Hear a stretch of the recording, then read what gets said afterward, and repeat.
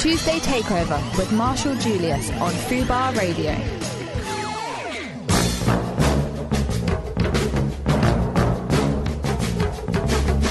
Oh, that is such a great track, don't you think? I think stars we mean to continue. There won't be any words in any of the music that we play today. Hi, everyone, and welcome to the Tuesday Takeover here on Fabulous Fubar Radio. My name is Marshall Julius. I'm a film critic, a blogger, and a blagger, and just call me a nerd. I've written a book called Vintage Geek. That's the plug done. Anyway, I'm on here till 6 with the minds cranking up the nerdery to 11, maybe even 12. To that end, I've brought help. Joining me today for our Nerdtastic voyage, I see before me two cracking co-hosts, writer and producer Ron Fogelman. Hello. And Fraser, raconteur, actor, producer. Say hello, Fraser. Hello. So thanks for coming on the show. You feeling good? You feeling comfortable? Very comfortable. Yeah, very These comfortable. seats here at Fubar Radio are amongst the best in the radio industry. No question at all. I agree. Yeah. 100%. I think everybody wants to know that we're comfortable. Yeah.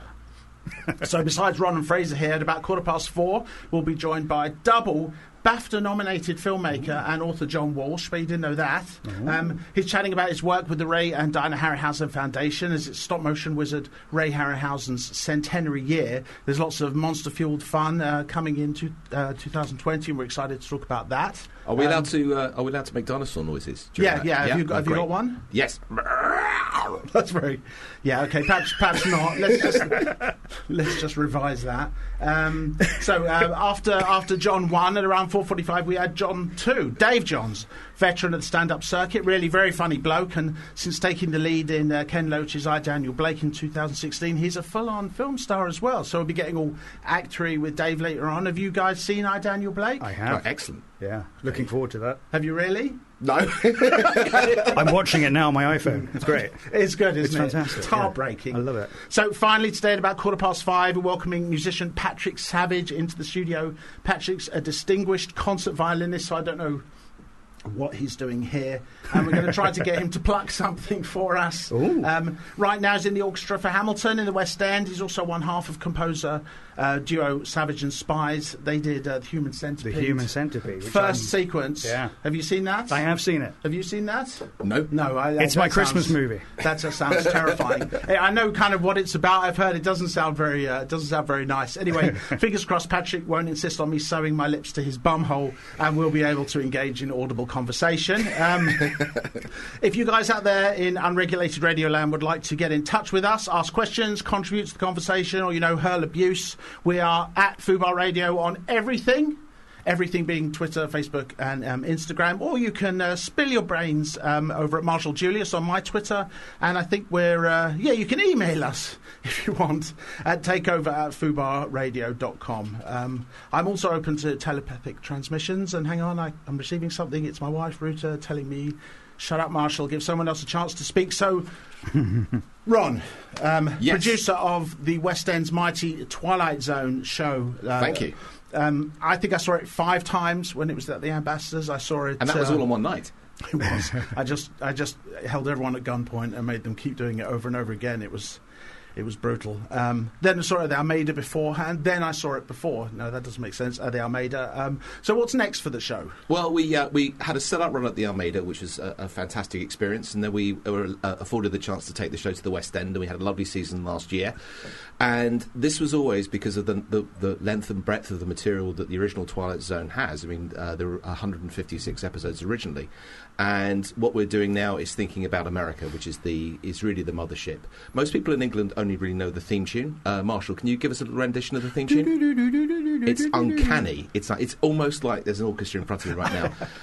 So most people really know the theme tune. They don't actually even know what the theme tune is, but they know those bars of music, and people also know the terms. So if anything strange happens in the world, and let's face it, there's quite a lot of that right now, they know the Twilight Zone as a term to use when, say, Brexit happens, or if a certain president gets into the United States. So the interesting thing was that the show didn't play here in the 1960s, in parallel with the US, and bringing those stories here for the first time was an amazing experience to an audience that don't know them. taking it to America will be a different experience because it is really the Old Testament of TV over there. It's the most influential TV show in American TV history. Yeah, it's a much easier sell in America, isn't it? Because, like you said, so many people here, although it was, significant to us and, our type of nerd, a lot of people really here only know it as a brief sort of reference, don't they? Well, it comes with a great sense of responsibility. We're working with CBS, with the estates of two of the amazing writers that worked along with Rod Serling, Charles Beaumont and Richard Matheson. And you really don't want to get it wrong. And here, because the show's not so well known, if we made a mistake or didn't do things the way that it should have been done, no one really cared. But in America, they really will do. So we're thinking about what stories work, how to frame the show for America, and hope to get that off maybe in the next 18 months. I think I mentioned several times I want you to do The Howling Man, and you've already nixed that, but I'm just saying it again. Well, you just don't know. You see, it's the Twilight Zone. Anything can happen. It's a really good story. He lets him out, and he turns out to be the devil. Oh, you've gone... No spoiler alert. That's basically... Oh, man, scrap the show now. It's over. The other thing, ruined because of spending so much time and research, that I'm putting together is a documentary series about the original show, which we also hope to get going on this year, and that should be very exciting too, because the show has influenced everyone from J.J. Abrams, who's probably the world's #1 fan, to people like Vince Gilligan, the creator of Breaking Bad, and Matt Weiner, who did Mad Men. They cite that show as the reason why they got into writing. And of course, Jordan Peele has his... Well, yeah, exactly. There's the new TV show, which hasn't come to England yet, but it's the second season starts in America, I think, in April, and they're really upping their game, and I think that's going to be really interesting to see. It's just a timeless series, and the original... We only really look at the original stories back from 59 to 64, but they are a wealth of gold of storytelling. So, Fraser, I know you've got some extremely exciting theatrical productions coming up, including a stage version of Night of the Living Dead. George A. Romero's birthday. I love that movie. Yes, George A. Romero's birthday today. So is that going to be a really very scary show? You kind of making it jokey, or what's the plan? No, it's not going to be scary at all. So I announced this show on George A. Romero's birthday a year ago. Since then, there's been 2 more productions of Night of the Living Dead, so we've sort of... Nothing to do with you. Nothing to do with me. And we put it on hold so we weren't sort of oversaturating the market. But we're... it's going to be true to the film. It's going to be a scary experience. It's going to be promenade style, so the audience will be involved to a certain point. It's going to be exciting, and we've got some Hollywood set dressers in to make this thing. We want you to live it. We want you to live the film. That sounds terrifying. Can't wait. No, I can't wait either. Now, Fraser, I know I had a stalk of your IMDb profile, and I see you're acting in a new film from legendary Troma madman Lloyd Kaufman. It's called Shakespeare's Shitstorm. Shakespeare's Shitstorm. Shakespeare's Shitstorm. And you're playing William Shakespeare. I am. Would you care to shed some light on that madness? Yeah, so I've known Lloyd for a while. Lloyd Kaufman, who runs Troma, the longest running independent film studio in the world, longer than Roger Corman, because Roger Corman sold to Sci-Fi. So he's now the only independent film studio in the world, been running 45 years. Known him for a while. He came to me, he asked me to write some iambic pentameter for the film. This is going to be Fraser, this is the last film I'm going to make before I die, he said. So he's planning on that, I guess, at some point. But he asked me to write the iambic pentameter. Then he asked me to read for it, so the actor doing it. Then he said, do you want to be in it? And I said, sure. So I found myself suddenly on set playing William Shakespeare in Lloyd Kaufman's Shakespeare Shitstorm, which is based on The Tempest. Based on The Tempest. I had a look on the IMDb, and the first picture I saw was a bloke sitting on the sofa, and he's got a giant penis instead of a head. So I'm guessing you deviate a little bit from the original story. We do. Prospero's curses do take on a slightly sexual overtone. There's some very strange stuff in this. I kept myself out of it. Mine's a Oscar-winning performance in it. It's completely separate from all the... You'd expect no less. From all the giant penises. But there are giant penises. There are people being turned into all kinds of weird things. There is, all kinds But at the centre of this, Fraser, I remember you telling me that there's a heartfelt reason why you got into this, and it all comes down to a poster in your bedroom when you were a boy.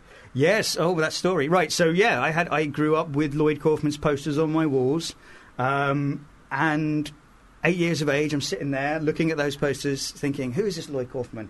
He's doing this comic with Stan Lee, he's doing this comic with Marvel, and here I am, 30 years later in one of his movies. And that came out of nowhere. Well, I had Linda Carter, TV's Wonder Woman on my wall. Sure. She hasn't turned up. It's really upsetting. Give it another 30 years. All right, fair enough.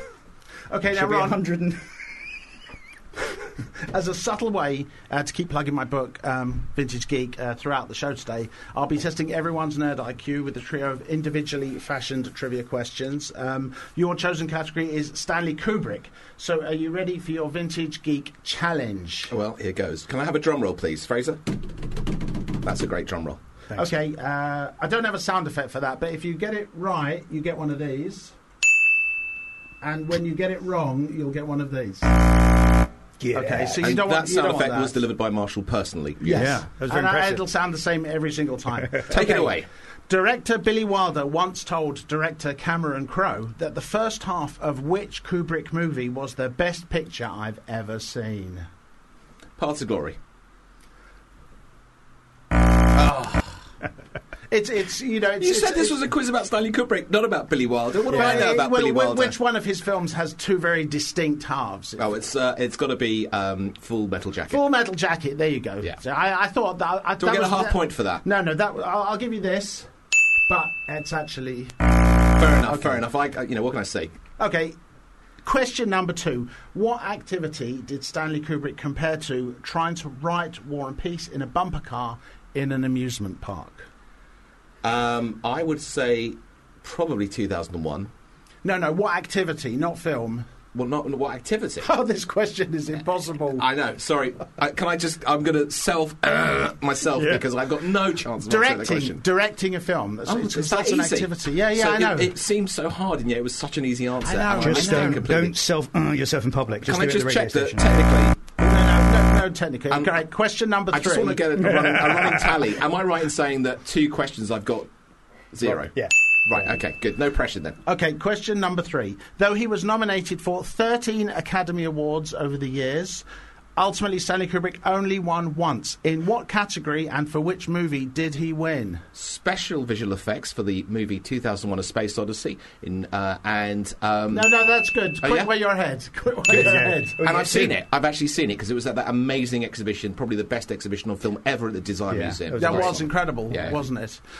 When I saw his Oscar, I thought it was like a mistake. It's like because he didn't do the special effects for the movie. I mean, he designed the film. It was very much him and Arthur C. Clarke, but he did not do the special effects. Or did he? Did he stay in his garage doing every single aspect Well, of it? interestingly, I'm reading the Taschen book on 2001 right now, and it's amazing how involved he was really on every aspect of filmmaking. This is, no stone was left unturned. Everything was considered. The number of times that models were rejected because they had a slight scratch on or because they weren't using the right materials. He was pretty thorough. That was good. I'm going to give you for the extra information. Well, thank you. That's Thank very you. impressive. I think I'm feeling a bit better about myself now. I was, the first 2 questions I felt disappointed. Now. Okay, right, let's take a breather and listen to some music. We Excellent. have Bernard Herrmann's Overture from the 7th Voyage of Sinbad on...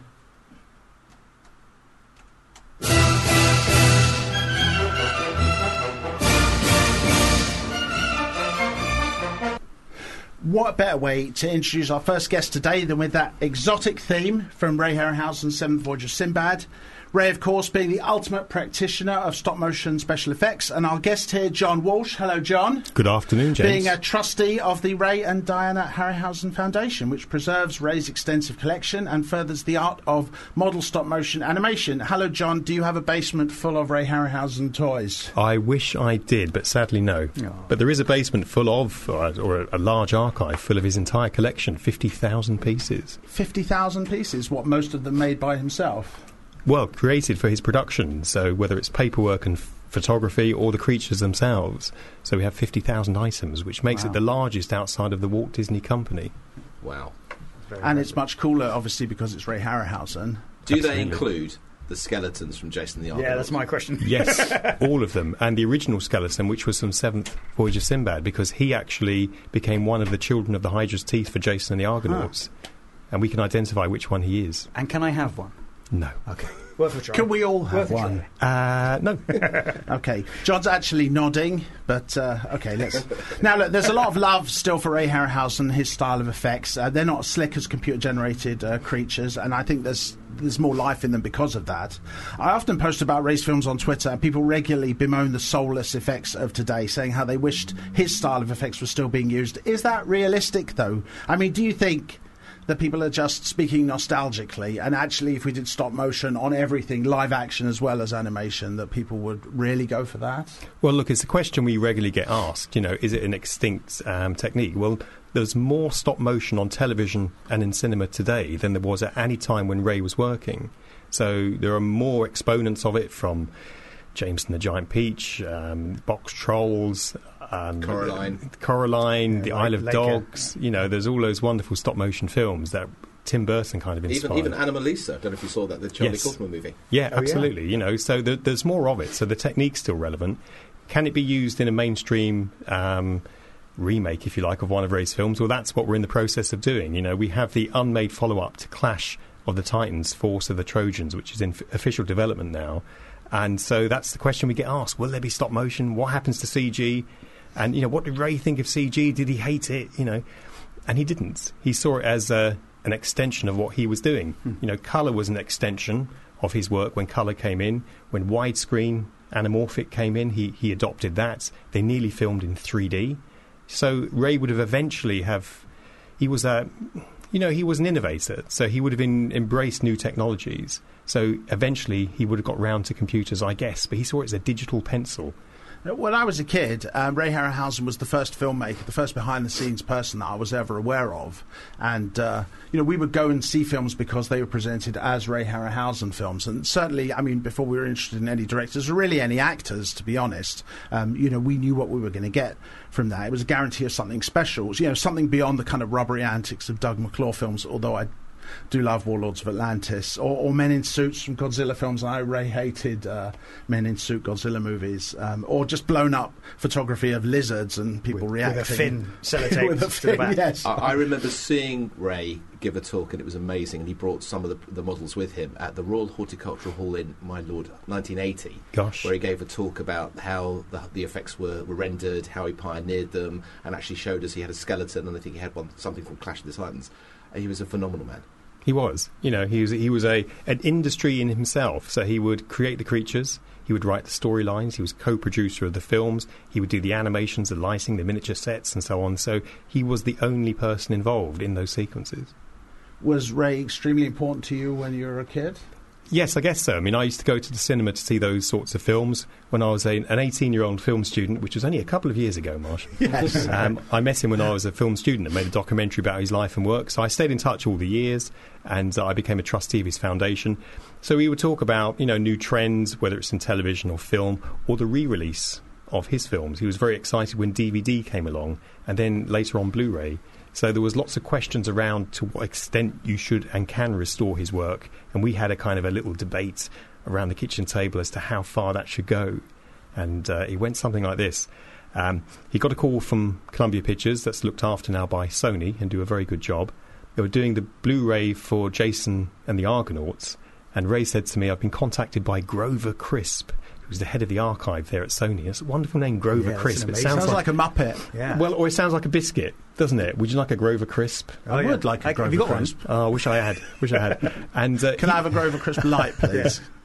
or an Oreo version. Sponsored by Grover Crisp. And so he said, look, Ray, we're doing the remaster. We're going to stabilise the image. Of course, we're going to give it stereo sound. We're going to remove any dirt and scratches, which is standard. Do you want any string or wire removal? Because in high definition, you can see that. And I was like, no. And Ray was like, I think I will. And I was like, what's your choice? And so there was a bit of a debate about, is that a step too far? Is that colouring the past? But Ray went on to colour his black and white film, so there you go. Still, I want to see the strings and the wires. Do you know something? Yeah. I grew up with people like Marshall, who is. Can we declare this on radio? Yeah, go for it. We're lovers. Marshall and myself are cousins. Oh, cousins. Okay? Just wanted to get that out there and declare it. But so when I grew up, I had to put up with people like Marshall. But one of the amazing things is that in Los Angeles, Ray became very close friends with Ray Bradbury, who, the fantasy author of Illustrated Man and the Martian Chronicles. And you just think, wow, imagine just two incredible people that contributed so much to the genre becoming lifelong friends from childhood.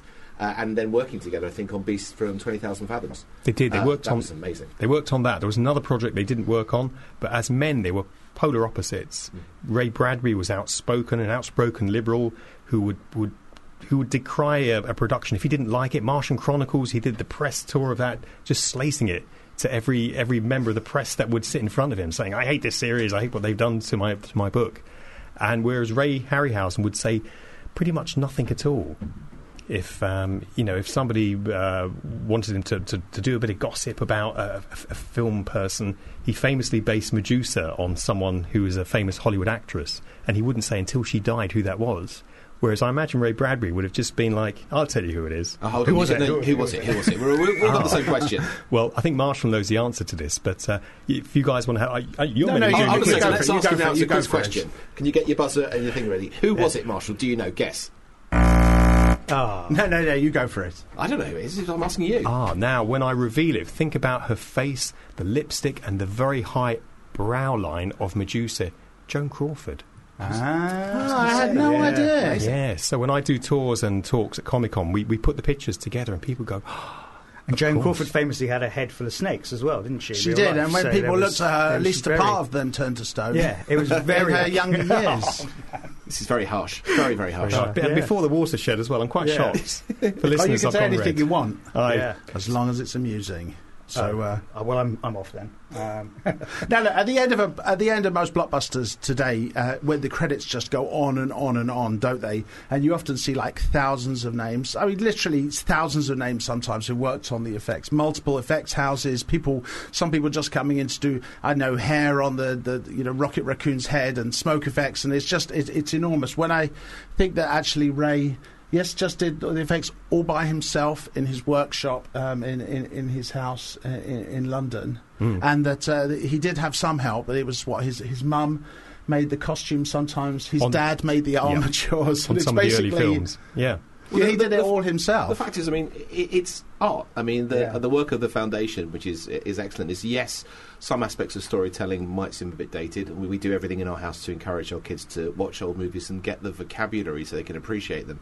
And I have to say that my youngest son, Leo, he resists old movies most of the time. But I put on Seventh Voyage of Sinbad for him.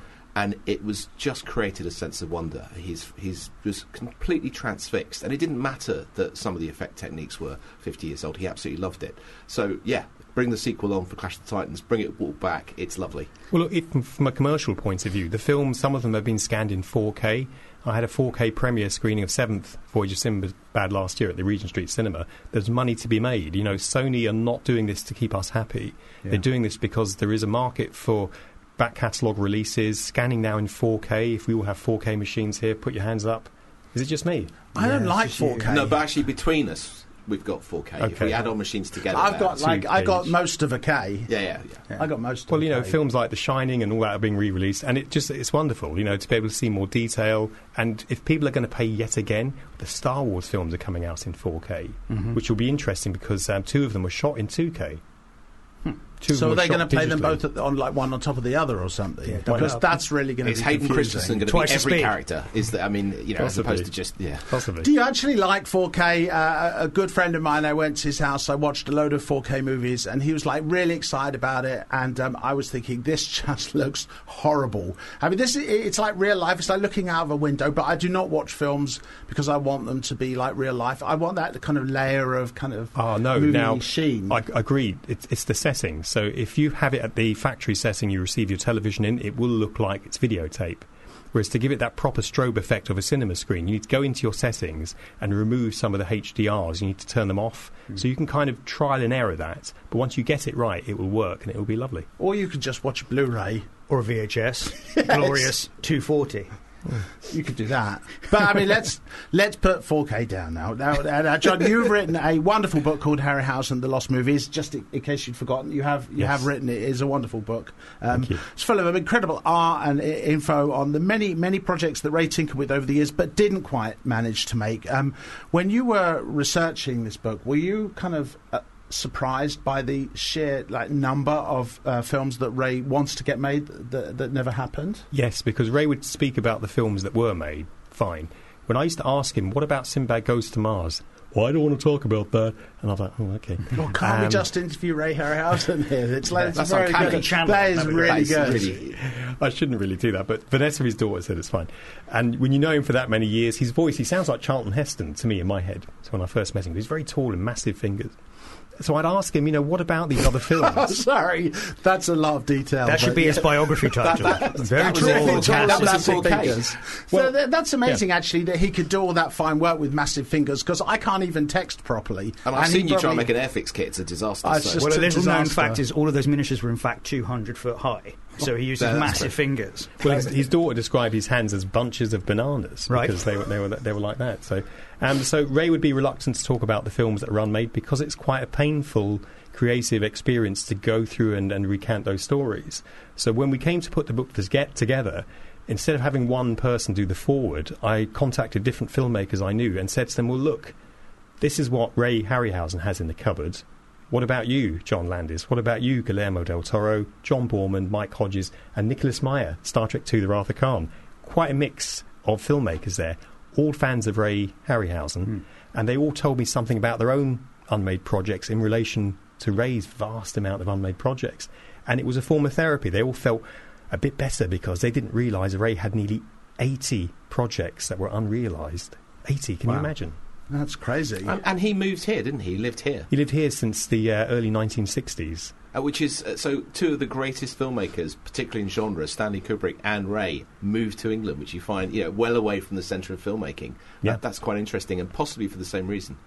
No, because Ray moved here specifically for the yellow sodium backing process, which was cheaper to do through Rank Laboratories than it was to do through Deluxe. Yeah, you idiot. Yeah, What's well, the that's matter? called You're me such short. a moron. Go away. I have Go biblical away. authority. That was exactly the same reason why Stanley Kubrick. But it was the right sentiment. I was Yellow nodding. sodium process, obviously. Sorry. Don't want to cause a family friction here. It's not Christmas, is it? It's all right. I'm always put in my place, so I'm used to this part of the studio. I mean, realistically, Ray would have needed 3 or 4 lifetimes at the rate that he worked. I mean, the Jason and the Argonauts skeleton sequence, how long did that take? Like 4.5 months or something? It did, yes. And originally the film sequence for that was going to be set at night time. It was going to be set in hell. So when you see the seven-headed Hydra, the seven-headed Hydra is guarding the entrance to Hades. And so when Jason takes the fleece, he flees into Hades because he's chased there by the Hydra. And there he disturbs dead soldiers. And they come to life from their graves and attack him and his men. The censors said no. If you want a family certificate, no. So you cannot set a bewitched sequence like that at twilight or nighttime. It has to be, brunch. They were like, how much yellow sodium have you been drinking? I mean, I know everyone defaults to the skeleton sequence as the standout scene, but the one I remember seeing when I was 5 on TV, and it would have been in black and white. That's the first time I saw Jason, but it's Talos. He's just an amazing creation and just intimidating and unrelenting, and I just seeing him and also the way that the Jason and his team, the Argonauts, knocked him out, that itself is just incredibly inventive and powerfully visual. But that's the one for me. Well, it's great. It's a great sequence. And these films are regularly talked about, re-released. Jason's in 4K, so we're hoping a 4K release of that will be coming out shortly. So, through your research, obviously, you know about every film that he wants to make that he didn't make, but is there one that you find particularly heartbreaking? Like if you could go back in time and you could say, Ray, I'm going to give you the money, I'm going to make it happen, and he would say, okay, but let's just use the time travel machine. He'd get his fingers ready, his big banana fingers, he'd clicking them together. He would get his banana fingers and he would say, which one is it that you would like to make? I think the one which would change his trajectory, we talk about the butterfly effect, when you do one thing, it changes everything. When Ray envisaged War of the Worlds before George Pal, it would have been on tripoded legs. Ray did sketches, Ray did paintings. He also did test footage of the Martians, which you can see in my book. And on YouTube, probably. Was it period set? Or and it was pretty much period set. Okay. So the interesting thing about it was that he discussed that with George Pal, who then went and secured the rights for himself. Ooh. And ouch! And that's not the only time that happened. It happened again with George Pal. With George Pal, for Time Machine. George Pal just stayed at home with a notepad waiting for him to ring and went, right, yeah, okay. Sounds like a good idea, mate. That's terrible. So, I'm producers, huh? Producers, Scum of the earth. But, to So be fair, Twilight Zone comes out later this year from me. they were good friends. George Powell and Ray Harryhausen were good friends. So it's often the case that if we were all producers, we might be chasing the new John Grisham book, and one of us might get it. So, not me, I'm not interested. But if we were No, producers, I'm not on a interested. certain You genre, interested? I'm good. I yearn to tell the story of a man with banana hands. Yes, now. yes, Mr. Banana Hand. That's what I was going to call Let's it. do it. Damn you, Fraser. Okay, June 29 this year marks the centenary of Ray's birth. Obviously, sadly, he's no longer with us, but his films are and his fans are. You're working hard, I know, on various centenary events and celebrations for the summer. What can you tell us what we can expect? Well, we have a major exhibition taking place in Scotland at the National Gallery's exhibition space at the museum there, National Gallery of Scotland. And we're having the entire collection on show for the very first time in its fully restored state. So our Amazing. conservator has been working on all of the creatures. I saw the full-size kraken, which is a full size of a man's torso, so about this sort of size. For people watching on radio, they can't tell what I'm doing, but I'm pointing to the top of my head and my midriff. And I describe don't picture that, everyone. or maybe do. I describe him as Love Island Kraken because he looks really now buffed up and looks amazing. So the creatures will be seen better than ever before. We're going to show some footage, test footage from Ray's films and so on. So there's lots to see and screenings. We're doing, I think, some stuff with the Edinburgh Film Festival as well. We're also touring the exhibition. We're working with the Oscars Museum on their launch, which will be December this year. And we're speaking to the Lucas Museum of Narrative Film and Arts. When does that open? I'm not sure. But they've asked us to be part of that, so we've said yes. Well, gents, I think we've got a road trip When's to the Scotland. opening party? Sounds amazing. That's great. Busy year. I saw the San Diego Comic Con are doing. They've asked for art commissions as well for Right. Harryhausen for the brochure. Which I Yes, thought that's was, right. Which I thought was lovely. Yes. I think it's going to be lovely to see. So moving on from Ray, now I know you're also a huge fan, John, of the camp cult classic Flash Gordon, as are we all, I'm assuming. 40 years old this year. You're working on something quite special for that. Cash in on that, right? Is that what you're up to? I am, and it's. I mean to pay due homage to it. Is it a Peter Duncan Q&A? homage. It is Duncan quite- Peter. in Spare me the madness! in 4K. In 4K, no less. No, I'm working on the first and only official making of Flash Gordon book. In fact, I delivered the first draft this Friday to Titan Books, and the last draft first week of March. So it's been quite frantic for the last year. It's taken me a year to get this project together. It's with King Features, the rights holder for Flash Gordon, and I'm working with Studio Canal, who are the owners now of the Flash Gordon film, and they're working on a new 4K scan, which will be released in May-June time. Are you getting like a couple of pounds every time you say 4K, John? Because I'm detecting, there's a bit of a theme. He's trying to here. bump it up to 8K. He really likes Keep 4K. saying, keep Yeah, adding give to me 8K Just or give don't me tell him death. that we've all got 5K machines. 'cause it'll really upset 16K. him. Well, I think 16K. the really significant thing about it is that there's lots of films from when Ray was making Jason and Clash and so on that were pushed through the Oscars corridor by the studios that were considered to be main pictures that have sat on the shelf and haven't even been scanned for Blu-ray. So it's almost a badge of status, It's an award to say we're taking this library release and we're going to do something special and we're going to do this UHD. Also Right, known so as 4K. John, it is time now for your Vintage Geek Challenge. 3 cheeky questions about your chosen subject, Flash Gordon. Are you ready? I am. Excellent. That actually wasn't the first question, but it was a question. So far the record is 1 out of 3. Can you beat 1 out of 3? But I won that, and I deserved it. You know, I really did. honestly, the second question was rubbish. The way that I look at it, it's terrible. But still, I can't give it to you. It just wouldn't be fair to John. We live and learn. But I'm all about prizes, so what incentivises me here? Have I got another book? Okay, What's question coming? 1. An extra Question 2K. 1. No one dies in the palace without what? Without Ming's approval. Without permission from the Emperor himself. Well, what do we say? The direct quote is a command from the Emperor. Do we give that to him? Do we give that? No, he's answered the question. You didn't ask for a quote. I think, Okay, even though it works yeah, against yeah. me. All right, okay. Deserved. I'm just checking. Okay, 4K. that's fine. Okay. Referring to the production problems that plagued the film, who described Flash Gordon as the only improvised $27 million movie ever made? Oh, the brilliant Mike Hodges, who's written the foreword for my new book. This boy doing Excellent well. plug there. You've got him to write the foreword. Yes, indeed. Is the book in 4K? Oh. It is. Oh, brilliant. That's awesome. Okay, question number 3. For 3 out of 3, and the grand prize, Ming the Merciless says that when he destroys a planet, he calls upon the great god Daizan. Daizan is Japanese for what? Destroyer? No. Hoover? That's a good guess. Hold on. Hoover, listen. Do this sound? I got this sound every 5 minutes. Thank you very much. Jeremy Daizan. Harsh. God of... It's great cruelty. My thesaurus would say the same thing. Yeah. So, yes, well, look, the movie, that's very good, 2 out of 3, still ahead of other people. Yeah, but it was only Okay. all 3 questions on one movie. I had to deal with 12 from Stanley Kubrick. You were the one that said Stanley Kubrick. You could have you're made my it about. expert. You could have said, "I want it about me." You know, you have to think ahead. You have to think ahead. The movie was produced by Dino De Laurentiis, right? He and Sam Jones really. Is it true they really hated each other?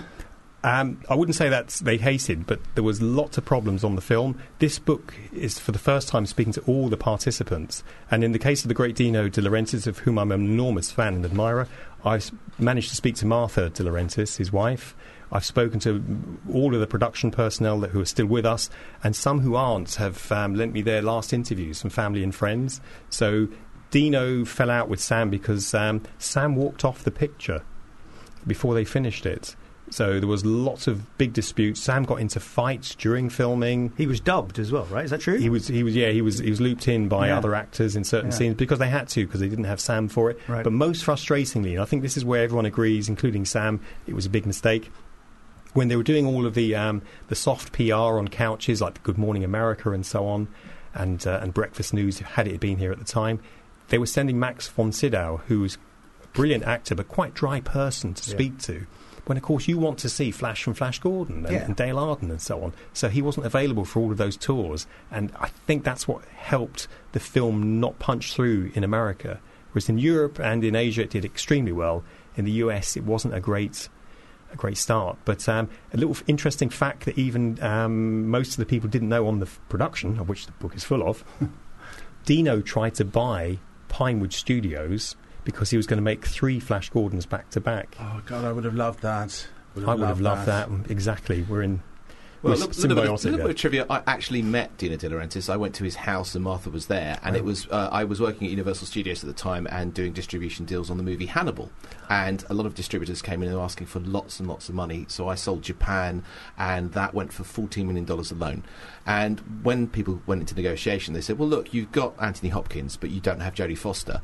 And Dino said, and I'm sorry, I'm going to do a crude, hopefully not an offensive Italian impression, but he said, "The movies are not called a Clarice. The movies are called the Hannibal." And that was pretty offensive. Thank you. So I'm that's- sorry. I'm really so sorry. I That was approved by Dino. I love Super Mario. It's amazing. It's a me. It's me, Dino. Well, John, thank you so much for coming in. And John's book, Ray Harryhausen, The Lost Movies, available to buy everywhere. All good bookshops, most bad bookshops, probably just everywhere. Everywhere. And today it's been nominated for a Rondo Award. So Congratulations. Amazing. That's Congratulations. Thank you very much. Right, so let's listen to some more music. We have The Ecstasy of Gold from The Good, the Bad, the Ugly, Ennio Morricone.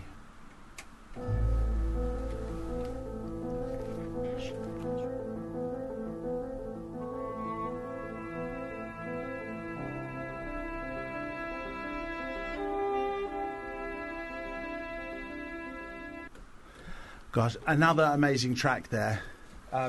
Let's just listen to this again because I really love it. Tuesday Takeover with Marshall Julius on Fubar Radio. Okay, so earlier we kind of touched on Kubrick only winning the special effects Oscar, and I did a bit of research on great directors who never won a Best Director Oscar, and Kubrick's not alone. Hitchcock never won. Crime. Sidney Lumet never won. Crime. Howard Hawks, Sergio Leone. From the art house set, you've got Akira Kurosawa, Godard, Bergman. Do you think that the Oscars actually gets it wrong more than it gets it right? I think that I'm sorry, Fraser, if I interrupt you. No, I think that the Oscars and BAFTA and all of these awards serve a great purpose, and that is that they get people talking about the movies, and sometimes that can be in hot, frantic debate. I love this one, I hate this one. Whatever encourages people to go and see movies, go to the cinema, which is even better, that's fantastic.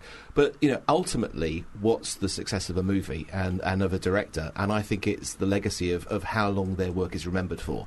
So if you go year on year and see the movies, the best of Hitchcock, and look at the other movies that came out at that time, well, you work out which ones are being talked about now and which have been long since forgotten. That's the real victory, I think. Yeah, I mean, it's not a sign, as you said, it's not a sign of accomplishment. You got to remember the people that are voting are not necessarily the best people to judge. Well, hang on there. I did vote for the BAFTAs, so well, that's a perfect example. We are. That's really. a perfect So I'm example. definitely not going to take them seriously But now.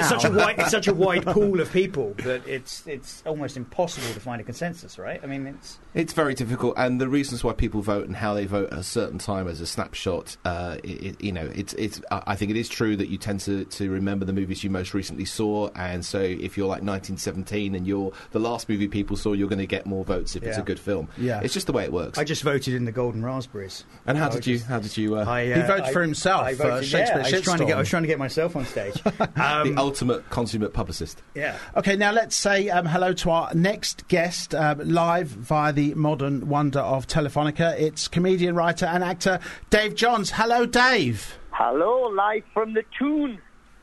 How are you doing, Dave? I'm great. I'm live from the Toon. I've just went for a big, long walk along the coastline today, and I just rushed back to get back for you, for you on this fabulous show. Well, I'm thank you. Very well, Marshall. Nice to hear your lovely, dulcet tones, and I must say, you've got beautiful soft skin. I do. I smell delicious too. You do smell. Yeah, delicious. can you just mention People that, can't please? smell it. We talked about this, People all can't right. Let's no. just. Okay. Yes, let's not talk about that. Okay, so how are Dave. you? How's it going? It's I'm going. good. It's going very well. I got lots of searing questions for you. Things that Right, really get okay. into the meat and the gristle of your Find life. out who I am. Yes. Don't talk about Dave, find out everyone who I am. knows. Everyone knows. Okay, here we go. First question. Dave, you have enjoyed a long and successful career in stand-up comedy. You have appeared as a guest on the likes of Nevermind the Buzzcocks and 8 out of 10 Cats. At the age of 60, you seized movie stardom with the leading role in I, Daniel Blake, and have since carved out a career as a movie star. But now you're here talking to me. What went wrong? What went wrong? Yeah. Well, this is everything's got to come to an end, hasn't it? Everything's got to come to an end. And what better my end than talking in shite to you all day? It's true. Well, you just had to accept it, really, I suppose. Yeah, I did. No, it's been great. As you know, I'm having a ball. It's 63 years of age. I mean, like at 60, to get to make films, it's a hoot. It's a completed, and I've got here's a little bit of an excuse for you. In March, I'm playing a drag queen in the next film. So is that autobiographical then? No. I just think it's quite an interesting little part, and I've always wanted to get an excuse to get dressed up. And a friend of mine who was in Everybody Loves Jamie says the hardest thing is he says get the heels on quickly. Get used to wearing heels because of the most difficult thing. So since I've got the part, I've been walking around in 7-inch heels. I think they're a bit big for me. I should have got smaller ones and just built up. So I've got Don't they sink into the mud when you're going for a bit of a hike? What? Don't they sink into the mud? I've got hiking heels. I've got hiking high heels. Dave, is there any truth to the rumours, and there have been a lot of them this week, that you're the next James Bond? Oh, wouldn't that be great, a Geordie James Bond? No, I would love to see that. You'd have to be better than Daniel Craig. Yeah, or I'd Gollum, like- as I call him. I'll knock your block off, Blofeld. That is the next James Bond quote. We've had them all. We've had, do you expect me to talk? But no, I'm going to knock your block off, Blofeld. That's genius. I want a T-shirt with that on. I've got to say, it's better when Dave said it. And I'll be stationed in so my lair would be an old abandoned mine. Oh, I love it. I'd I have love it. robots- And in I'd drag, have robot pit ponies. in drag, you could also play Miss Moneypenny. Yeah, You could double yeah. up. well, that's it. Yeah, I could have Just play all the roles. Twice I could have half a tuxedo, half a dress on with a wig on one side. You just change angles. With both of them, yeah. Twice the paycheck as well. That's great. Yeah, Dave, yeah, you know, yeah. I remember, Dave, when we first met at the Critics Circle Awards, the one in which I didn't give you the award for I was there. Best Actor. Yes, you I know. were. I had to give it to Andrew Garfield instead, and you told my wife not to have sex with me for a whole year, so I know. Thank you for that. Andrew No, Garfield good. wouldn't have sex with you. With No, a whole not year. for a whole year. Oh, sorry, I misheard. So, It's good but when we first met, I remember my wife. She said that you know, I'd been very kind of affected. Honestly, you know, Daniel Blake. It's a very sad film. It makes you angry and sad.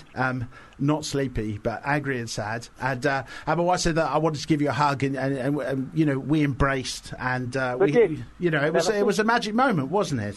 Yeah.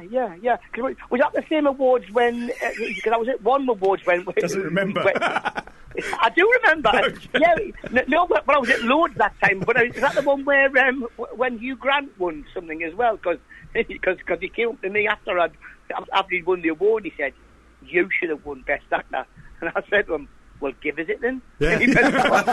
Or Or a knock your block off. It was that kind of I got- annoying that he won for Paddington 2, and you Yeah, didn't get. and because I had the Geordie accent, he probably thought he's going to take this off us. he quickly got in a cab and went Got home. into a fight in the toilets. I don't know But why yes, he'd be I in the remember that toilets. very well. Marshall. It was- So what I'm wondering is, you know, I mean, you know, kind of funny is your default setting, and you hadn't really acted, you know, in that capacity before. How is it Ken Loach came to pick someone whose stock in trade is, you know, being silly and taking the piss? I think Ken, being serious, Ken likes working with comedians, and the reason why he likes working with comedians is because he says we're good at communicating. And you know, because what he means is that we go up on stage in front of, you know, hundreds of strangers, and we have to try and make each one of those people who are in the audience feel as though you're talking to them and in like you're their best mate. And I think that's what he meant by that, is that, you know, and I just got it through a friend of mine said, text Kayleen Crawford, who was the casting director, and I did, and it all came about. I think I'll tell you before, Kayleen showed me the text after I'd been to the when it won the BAFTA, and she said, "I've still got your text," and I read it back and it said, "Hi, my name's Dave Johns. I'm a 59-year-old stand-up comic. I hear Ken Loach is looking for a bloke to be in his new film. I'd be up for that." And she said, Ken pissed himself laughing, and then basically got me in for casting. I just did an audition, you know, I did a couple of auditions and got the part. So it was unbelievable, really, like, you know. And you had a really wild ride with it after it came out. It was like, the critics loved it, and you travelled the world promoting it, God, didn't it you? was crazy, man. I mean, you know, we went to Cannes, we went to, you know, Isabelle Huppert. I met her 5 times on red carpets, and she kept coming over to me and going, "Oh, Lord, they did." And people got me, "How do you know Isabelle Huppert?" And I was going, we've been known mates for years. She used to be a welder. You know, but no, I got on really. Yeah, it was crazy. Went to all these festivals, went to all these. You know, I had Vindas come over and give us a big cuddle in the European Film Awards. It was just crazy, just all this mad thing for a year. It was bonkers, you know, and then the BAFTAs and you know, I haven't won a BAFTA for ages. I know, doesn't it strike you as wrong, all the awards? I'm noticing they have a severe lack of Dave Johns. I think I'm just losing interest in them. I think what it is that, you know, I don't think... I think the things that I've done after Daniel Blake have been very feel-good, and like Fisherman's Friends, you know, it did really well. It did great at the box office, and they're making Fisherman's Friends too. But I don't think it was going to win anything at Cannes or at the BAFTAs. But then again, you know, there's films that win awards, and there's films that are very successful and don't win awards, and you know, the audiences love them, you know. I think that's the way it is. I think I came in on my first film and won all those awards. I think I've set the benchmark a bit high. What about your next film? Because I know that that's coming out in September, I think. Is it 23 Walks? Yeah, with Alison Steadman, which was a two-hand. That's about two people in their 60s who meet on 23 dog walks. And we filmed it over a year, so we've got like the seasons. We've got, you know, autumn, summer, and in spring and in winter. And so we filmed it 2-week blocks, and it's about these two people who meet on a dog, walking the dogs, and it's about their relationship. And yeah, it was fabulous working with Alistair Steadman. What a laugh she is. We had such a hoot, you know. And basically, I saw the screening a couple of weeks ago, and I still can't get used to watching myself on screen. But it's like, because I'm in this film more than in Daniel Blake.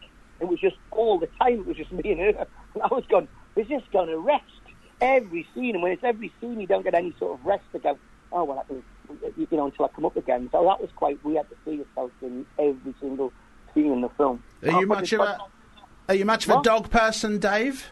No, I'm not. I'm not a dog person at all. So I should win a BAFTA because I look like I love that dog. The performance of a lifetime. And my missus says she came and saw it as well, the screen, and she said it looked like you were really in love with that dog. It's the same with when I'm like. Was she worried? Well, no. I just think that it does look like. No, I'm not a dog lover at all. I don't hate dogs. I just don't have any affinity to them because I've never had one. You know. You should probably not say things like that when you're doing the publicity. Yeah. I don't hate dogs. Newspaper tomorrow. Dog-hating actor. Dog-acting BAFTA winner. Yeah, I know, but what happens? Yeah, but it's like if you're doing like Star Wars, I don't go, oh, have you ever been in space before? Oh, no, I've never been in space before. No. I've never fought a Dalek. I mean, it's just fascinating. No, you're right. I love dogs, but I couldn't finish a whole one. Yeah. I don't kick dogs. I'm not cruel at dogs. I just don't have any sort of either way, Would you cross the road to stop someone else kicking a dog, though? Yeah, I would. I would always save it. Would you fight a Dalek in space to stop a dog getting hurt? Yeah. Okay, fine. I'll do all that. We've saved it, guys. We've saved it. Okay, I think we pulled I'm it just back. listening to this. I have nothing to add. Get the PR team off it. We're good. Okay, so Dave, in the wrestling movie you made a few years back, Walk Like a Panther, you squeezed into some extremely skimpy and revealing spandex outfits to toss your opponents around the ring. In 23 Walks, I understand you filmed your first sex scene. I was wondering if you feel the pressure to show more flesh as you get older. Man, you've got... Honestly, mate, I'll tell you this, right? We did this sex scene in 23 Walks. Yeah, and the shag. And they said to me, you've got to wear like a modesty pouch. And I went, oh, all right, you'd be naked, but you've got this modesty pouch on. So I put it on, and me and Alison and that were standing on the set. We both had bathrobes on and that, I'm not trying. I go, this is really, really uncomfortable. And I go, what? And they're all setting up the shot, and the costume said, what's wrong? I go, it's really uncomfortable. She says, but it's sort of like industry standard. I went, well, I am a Geordie, And she went, and she said, come here, let's have a look. And I thought, I'll just show them. So I opened my dressing gown. She goes, you've got it on back to front. And each one of my balls was hanging out each side of the thing. And it was like Dumbo. It was like Dumbo's face. And my balls were like the ears. And why wasn't that scene in the movie? That's what an elephant can fly. No, that sounds amazing. Well, what happened was that the director had to stand everybody down because it was like they're laughing their heads off in the front. And she's going, come on, everybody get... And the poor focus pull, I was going, I've got to leave. She goes, Dumbo was my favourite film as a kid. You've ruined it. Well, I think that's one for the Me Too movement. Yeah. Dave John shows his veg. So that was my sort of sex scene, but it was, it was all tastefully done. We are pensioners. Sounds like it. It does. It sounds. The sex scene wasn't like you see them on Game of Thrones. It wasn't all that. It was very tastefully done. Potpourri, that kind of thing. Yeah. Joss sticks. So, Dave, you're going to start shooting, like you said, your first sequel soon, Fisherman's Friends. Can we expect full frontal nudity in that one, or perhaps hardcore sexual content? Will you show your fisherman friend? Will you show your fisherman's friend? I'm getting this thing on the Pyramid stage at Glastonbury. How cool is that? That's cool. That is amazing. Yeah. Because the storyline is that it ends up in Glastonbury. It's called Fisherman's Friends: The Road to Glastonbury. So I'm very looking forward to that because we're going to be filming it down in Port Isaac again, and the cast are such good fun. I mean, the last one we did, we just had such a laugh. It was just like, oh yeah, we've got to make a film as well. It was such fun. I mean, I've been very lucky that all the films I've done, I've worked with Stevie Graham, and he's a fantastic actor. He was great in The Irishman. I've worked with James Purefoy and Tuppence Middleton and Davey Heyman and sort of in Alison Steadman, and all the people I've worked with have been really, really cool. I've had such a good time, and they've all, you know, when I'm like a newcomer, really. I mean, I've had to learn sort of on sort of like, you know, just on the job about filmmaking, because Ken works much different than anybody else. He's like, you know, it's a very small crew and it's very sort of top of the actor. But when you go on these big commercial shoots, it's like, it's up. I'm going to tell you a story. I just did a small. The phone was up and said, "You do this part in the new remake of Live Spirit, you know, that they've done, you know." Oh, yes. And which is coming out this year. And they said, look, we'd really love you to do it. They said, it's not a massive big part. You just play in the garden. And I went, oh yeah, I'll do it. It's a couple of days. So on the first day's shoot, we went down there, and you know Isla Fisher. She's Sacha Baron Cohen, married, yeah. Yeah. She's famous in her own right, obviously. But, yeah. She's playing the lead, the wife, and Leslie Mann's playing Elvira. And it was the first day of the shoot, so basically it was the first day. We had the first scene, so all the crew I knew, everybody was set up, and we did this shot, and I'd got Tom Hardy's boots and Peaky Blinders, because when I got them on, it had Tom Hardy's name, and she was all in the costume. He wore these in Peaky Blinders. So I had Tom Hardy's boots on, so I thought, this is pretty cool. So we sent the shot, and I goes in Sweden, I hear you've got Tom Hardy's boots on. I go, yeah, I have, that is. So I can't be responsible for any acting choices I make in the shot. And so this was the first shot of the film, and I went, okay, turning over, and action. And I just started, like, jumping up and down, and I ran across the field, and I come forward down, and I was shouting, it's not me, it's Tom Hardy! He's making us do it! You're possessed. And you can see Alan Fisher going, what's he doing? And I had to cut, and it came back, and it was just a nice way of sort of calming everybody down on the first shoot. So I'm basically this sort of, I'm learning on the job, you know? I mean, I wouldn't have done that if it had been the last day of the shoot and they were running out of light. I don't think they would have laughed then. Okay, Dave, are you ready now to take your Vintage Geek Trivia Challenge? As I hit you with 3 quiz questions on your chosen subject, Vintage Kids Television. Oh, God. Okay, come on then. Okay, you could totally be cheating now because you're not in the studio, so it's like, quickly go Just on to Google Google. Okay, right. No, I would never cheat. I've never cheated. So, question 1. It took the combined talents of Mitzi, Little Bit, and Mr. Gipper to play which character in their own hit adventure show from 1964 to 1967? Is this American? Yes. No, is it? Yes, probably. I don't know. I don't think... Did they film it? You're the quizmaster. Mitzi, Little Bit, and Mr. Gipper. I think it was American. Oh, God. Gipper. That's kind of a bit of a clue there. Gipper. Is it Mr. Ed? No, it's Flipper. It's Flipper. All right. Oh, God. Okay, that was... Okay, hold on. So I pressed that twice by mistake. I didn't mean to rub it in.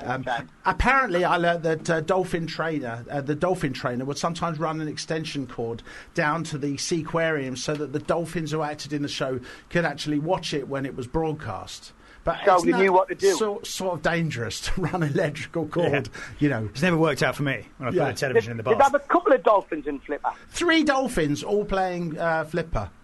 Okay. Right. I can't even say that the questions in my book are easier than this. Right, question number 2. Name any... Okay, this is a British one. Name any 3 kids' shows created by Small Films, Oliver Postgate and Peter Firmin. Now it's Dave's question. Ivor the Engine. Ivor the Engine. Noggin the Nog. Noggin the Nog. And Bagpuss. Bagpuss. Yay. Gets 2 yeses. We would have also accepted The Mermaid's Pearls. Yeah. Yeah. But I never saw that one. No, I just got a list of no them one there. did. No one's heard of that. Okay, question number 3. What is the name of the robot in Jerry Anderson's last black and white Supermarionation show, Fireball XL5? Going home, Robbie the robot, going home. That's very good. It's Robert. I wish I was a spaceman, the fastest guy alive. I'd fly around the universe in Fireball XL5. Way out in space together. Look, brilliant, man. Oh, we're going to stop there. Okay, I was ready. So, can I just check here? You're going to give him Robbie the robot, which is from Big Planet, and not take a point away. Yeah. Oh, that really hurts. That That really robot. hurts. Yeah. Look, What's the name of the monkey? Zuni the Loopy Lazoon. He wasn't a monkey. He was an alien. The monkey, Yeah, you're but getting he- mixed but he- up with Supercar, because Mitch the monkey was in Supercar. Well, he looked like a monkey, didn't he? Well, he did looks look like a super, monkey. like E.T., he looks super diseased. Did you always think that E.T. had some horrible disease? Like he had mange. or There's something. no way I would touch that. Like his fur would There's fall no way off. I'd let him put his glowing finger on Zuni's me. catchphrase was? What I should have done was, but that was all right. 2 out of 3. That's very good. That's very good. Why But than again, me? I Why was blame the E.T.'s finger questioner. so red?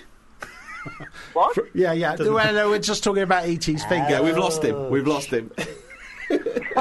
Dave, do you remember like the second time that I met you? I got super drunk and I kept calling your film I Daniel Craig, and I was too drunk to notice, and you kept giggling, and I didn't realise until I sobered up what I did. But you were very kind about that, and I was just wondering. I know that you kind of enjoy sort of taking the piss out of celebrities yourself, and you had kind of an amusing encounter with Steven Spielberg in a lift, didn't you? No, it wasn't in a lift. It was in the middle of the hotel. I got introduced to him. He said to me, "Congratulations on your film, I Daniel Craig. It's terrific." So I said to him, I didn't know what to say. I said to him, "How's the BFG going?" And he went, "Yeah, it's going really well. We're really pleased about it." And I said afterwards, I said, "You know, because Ken Loach couldn't make a film like the BFG." And he went, "I guess not. Ken's more political." And I went, "No, he'd want a real giant in it." And he looked at us, and I went, "And you can't get them." And he's looking at us, and I said, "I mean, we used to have them years ago in the villages, but we had to get rid of them because they were stealing all the farm animals And all the good parts. Yeah, you see people going, "What? Are you for real? Or are you just an idiot?" So I think he thought I was an idiot rather than anything else, you know. Or he believed you, and now he thinks giants are real. You never know. You might have influenced him. Yeah.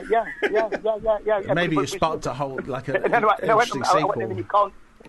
What I said was, "You can't get him," and then I went, "But of course you'd know that, wouldn't you? Because you probably tried for agents before you got Mark Rylance." Well, actually, Mark Rylance is a giant, and they can only reduce him in size with CGI to fit in his films. He's a giant. Like Ray That's Harryhausen absolutely squeeze true. him down. Yeah, With absolutely. his big fingers. So, Dave, what film, if you could do anything? Yeah, I've got a great story. Mark Rylance came up to Ken Loach and he said, and this is how such a great sense of humour Ken Loach is. He says to Ken Loach, he goes, "Last month, Ken, Daniel Day-Lewis and me, Daniel came over to my house and we watched all your films back to back." And Ken went, "Do you not want to kill yourself?" Can you imagine having them two watching you acting? Can you imagine them? Imagine the competition, you fly on the wall with them two, Mark Rylance and Daniel Day-Lewis. No, I think I'd be a little bit uncomfortable. Yeah. Dave, thank you so much for taking time out of your film star schedule to chat with us. Cool, We man. really appreciate I couldn't it. have come down. We'll have to meet up and have a beer one day, mate. That would be amazing. We love that. Yeah, Okay. I'll get in touch. So right now we're going to listen to John Barry's super cool spy theme from 1969's On Her Majesty's Secret Service. Ah.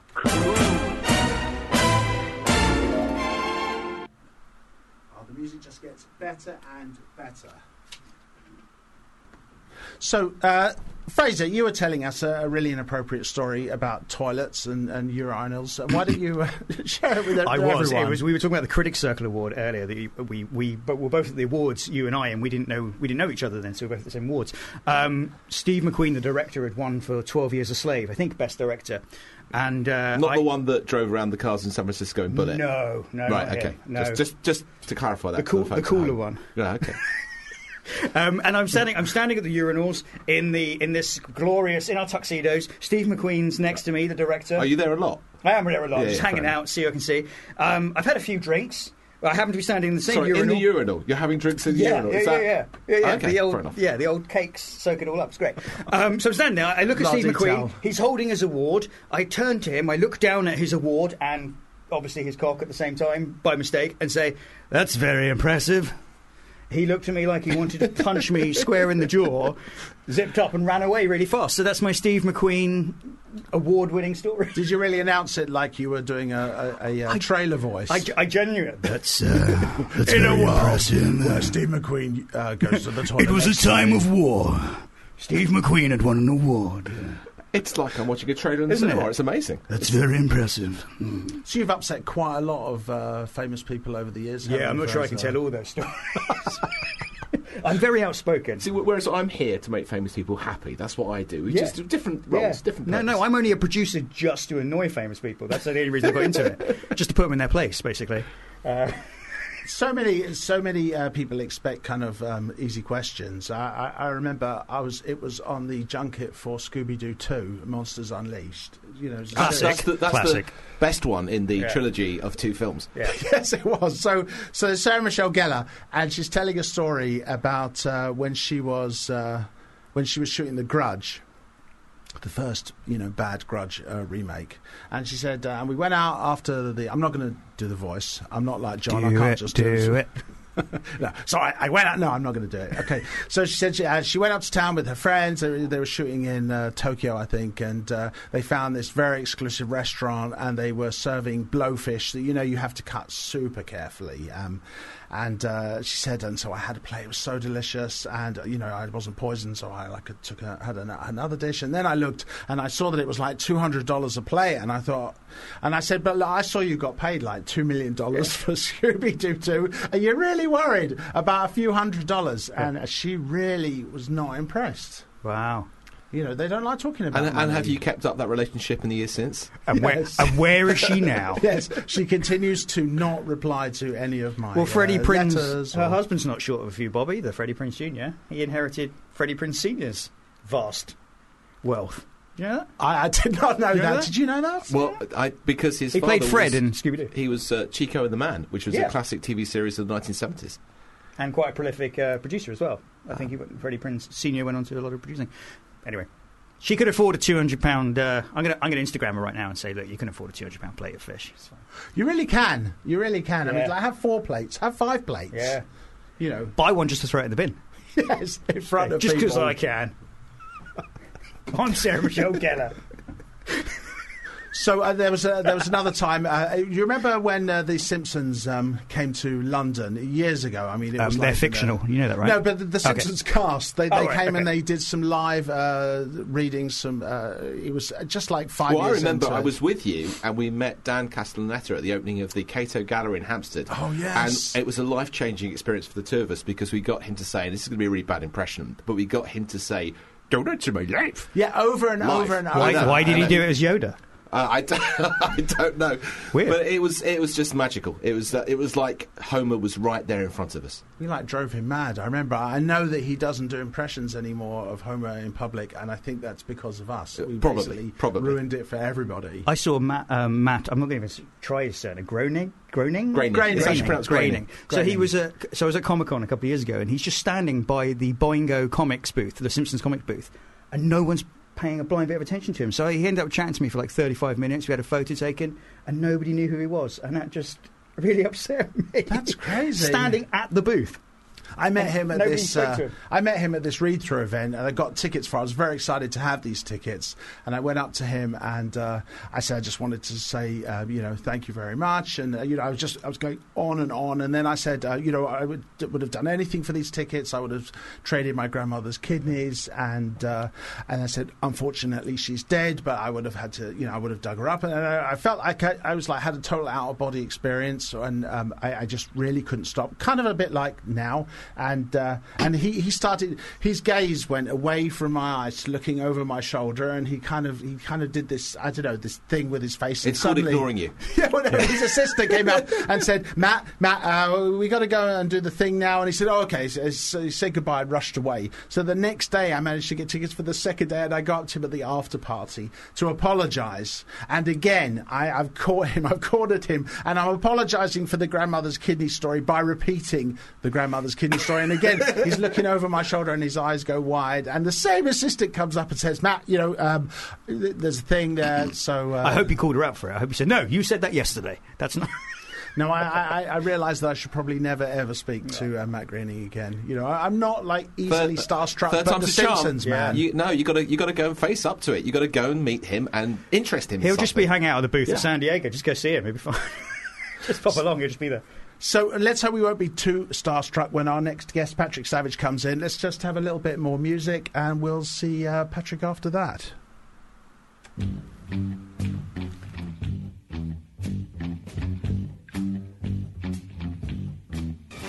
Fubar Radio presents Callum McSwiggan. The most beautiful person in existence. It's Glenn Fussell. Hello, Callum. I once invited a guy over, and I specifically invited him over for sex. I was very honest and upfront about why I was inviting him over. It's very core. Turned out he was a Tory, and he came over and literally Always ask that. just by the way. sat on my bed and talked about politics. There was no sex, and then he left, and I was like, I don't understand what's happened. I feel like I've been tricked.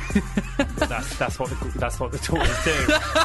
Anything for a vote. Anything for a fucking vote. Yeah, don't let them trick you on Grindr. Poison Grinder. I mean, that's. Harriet Rose. will.i.am is joining us on Fubar Radio right now. There's things that I've done before that I didn't release, like a piece of content that I did with Miley Cyrus that was heavy, and we decided not to put it out. What do you do with that kind of stuff? Do you hold it in a bank, like, I might put this out one day, or is it like, never again, put it away, we won't see this again? For the Miley Cyrus one, we got rid of it. It was just too heavy. You just know, though, don't you? This one in particular, the Black Eyed Peas one, I know in my heart that it has to come out. Joey Page. I'm very excited to welcome Highly Suspect into the studio. Yeah, we have what we like to call pre-show poops. It's when you get really juiced up and then all of a sudden you have to poop right before the show. Is that on your rider? We must have 4 cubicles available. We have pre-show. 4 toilets backstage. Getting excited for the show definitely gets you pumped. You're listening to Fubar Radio. Fubar Radio. Fubar Radio. Fubar Radio. Fubar Radio.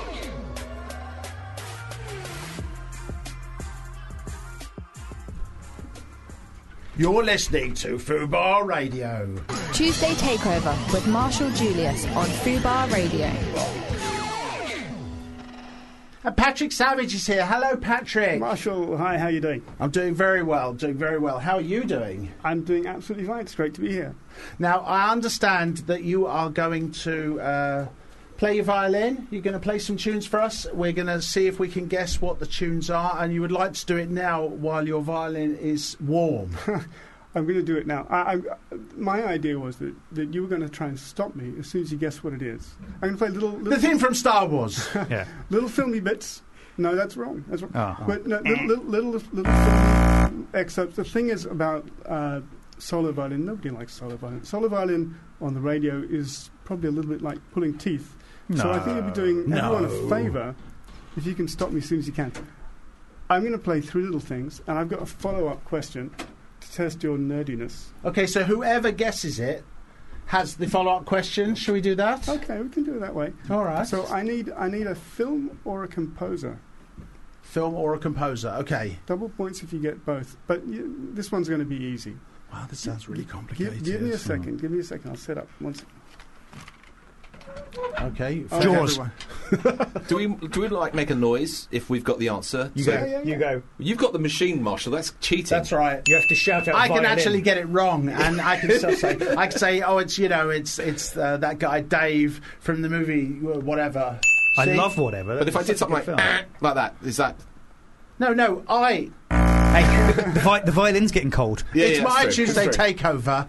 I'm very confused. You're my co-host, Monkey, and don't forget it. You're going to get this in about 1 second anyway. Okay.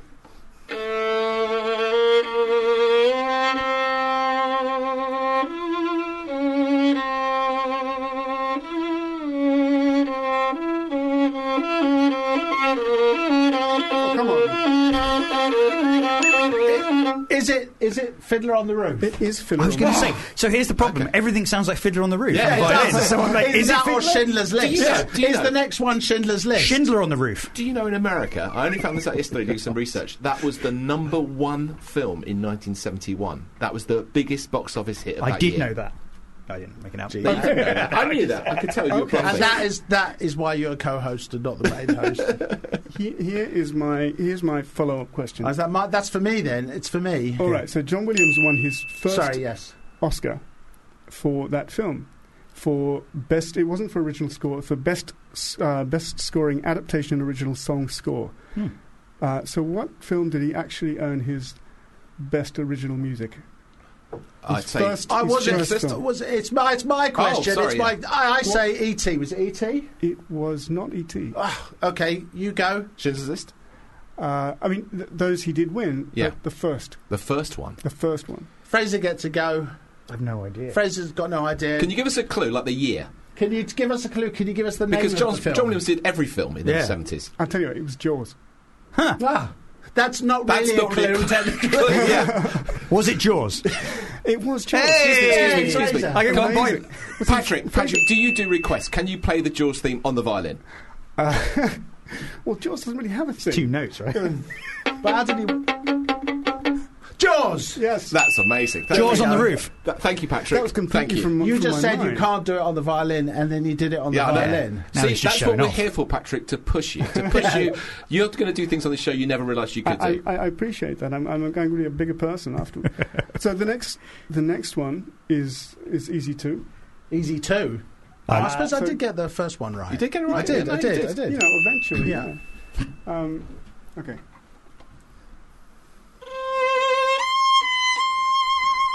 Young Frankenstein.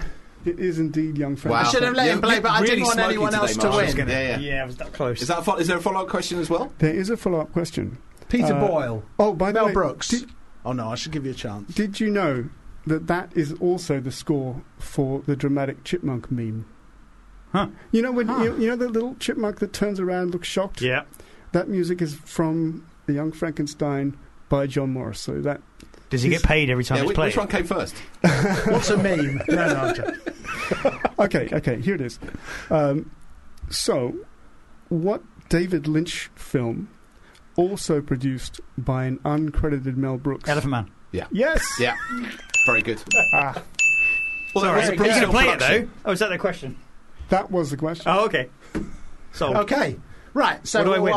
Well, that does. You didn't even let him finish his question. Can I throw a geeky question He back at did say Patrick? In Young Frankenstein, who plays the blind man?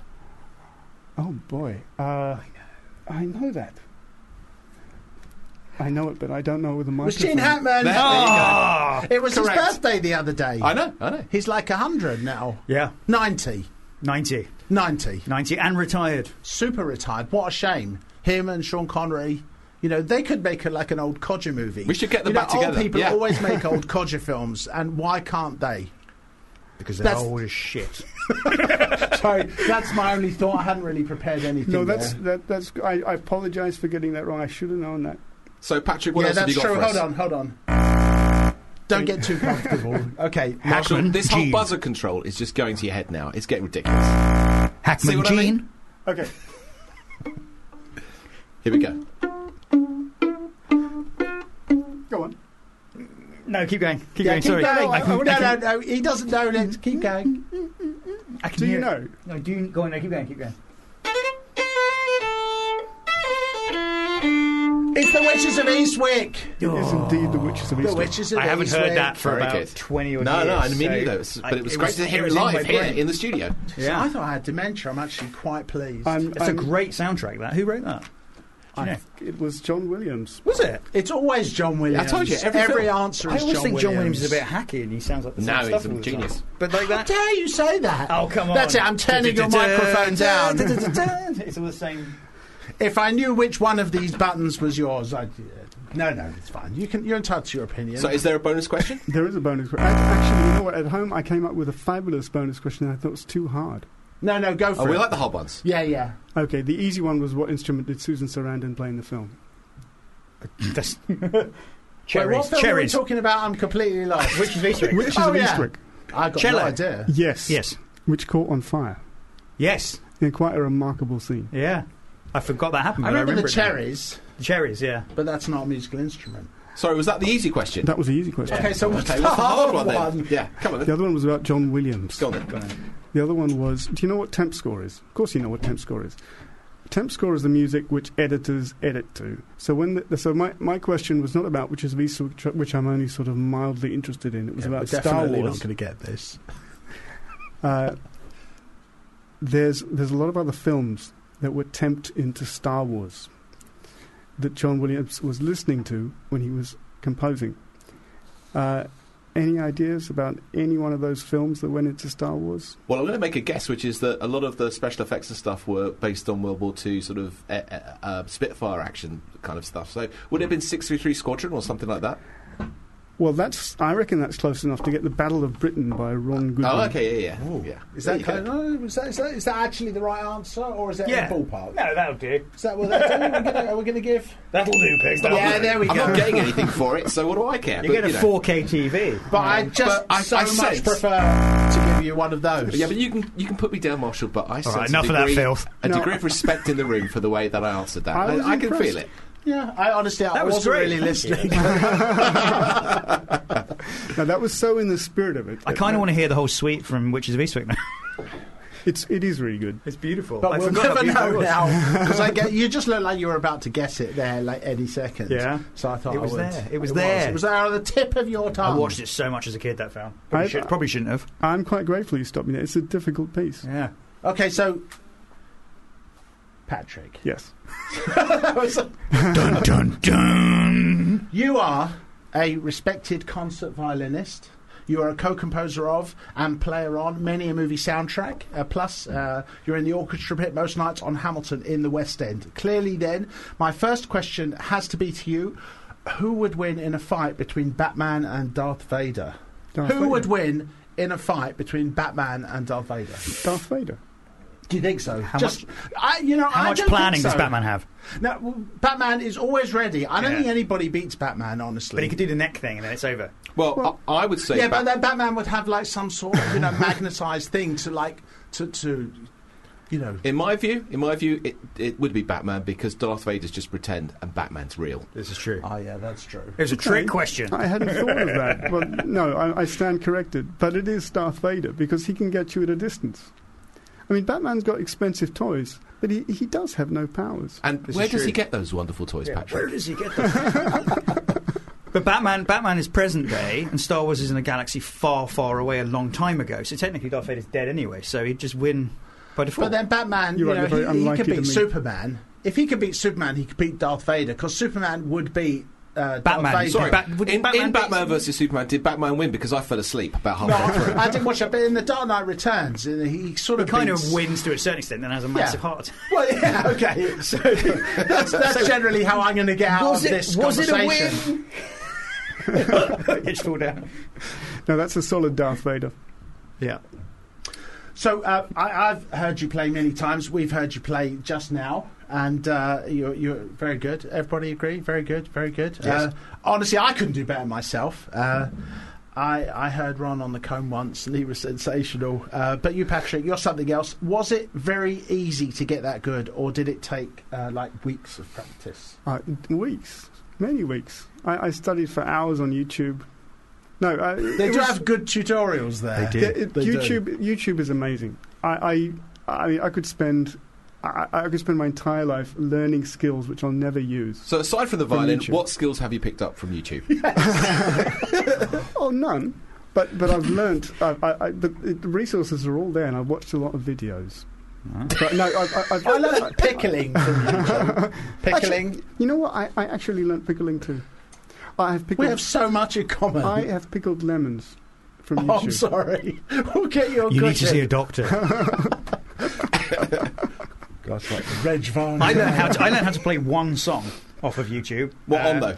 On the piano. On the piano? I don't play it. To propose to my now wife, and then I totally forgot how to play the song after that. What was the song? What was the song? It was Bob Dylan, "You Belong to Me."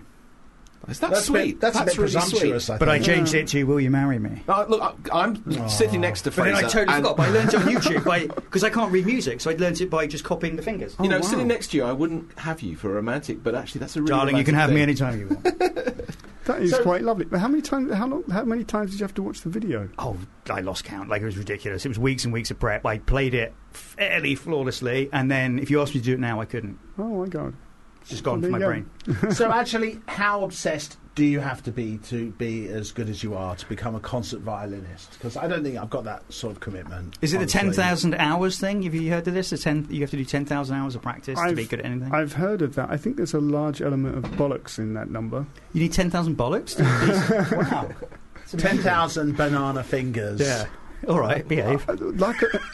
Luckily, I think I've got quite a naturally obsessive personality anyway, so it didn't seem crazy. And is there a piece of music that you haven't cracked yet, that you're determined to be able to play, and you just haven't got to it yet? There's a lot that I've not got round to because I'm spending my days on YouTube trying to learn skills. No, but pickling, that's a marketable skill. Yeah, but do you know what? I did actually pickle those lemons, and they have been sitting in the fridge uneaten for about a year and a half now. Like most pickles. Sorry, but if they're pickled, do they need to be in the fridge? Well, I wondered that. Because they're pickled. You need to watch a YouTube video to find out. Yes. Yeah, that's obviously the next. I think maybe after you open the pickles, after you open them, you have to refrigerate them. But if you made them yourself, you were present at the moment before it was of its birth. When it was open. Well, exactly. How do you know when it's opened? Well, there's a YouTube video on best before dates. It tells you how to date your pickles. So what is the hardest thing that you've ever had to play that you can actually play? And do it now, without the music. With a blindfold? Yeah. And no hands. With your feet. That's hard to say, but when it comes to film stuff, when it comes to film recordings, they usually put the stuff in front of your eyes when you sit down and you play it. And it can be a little bit fiendish. Fortunately, you don't remember it the next day. But I imagine there's been some quite difficult stuff that's completely gone out of my head. What's the most exciting venue you've ever played? Like this is a dream come true. You got 5 seconds to answer. Go. It's clearly here, isn't it? Okay, fair enough. Yeah, this is the ultimate. Yeah. See, I found that completely crazy that when you're playing on a movie soundtrack that you'll go to the recording studio, you'll sit down, they'll put the music in front of you, and that's the first time you've seen it. Is that true? You don't get to rehearse or anything? No, that is absolutely true. And the thing is about that, this country, I don't know how many people know that a lot of these big scores are done here.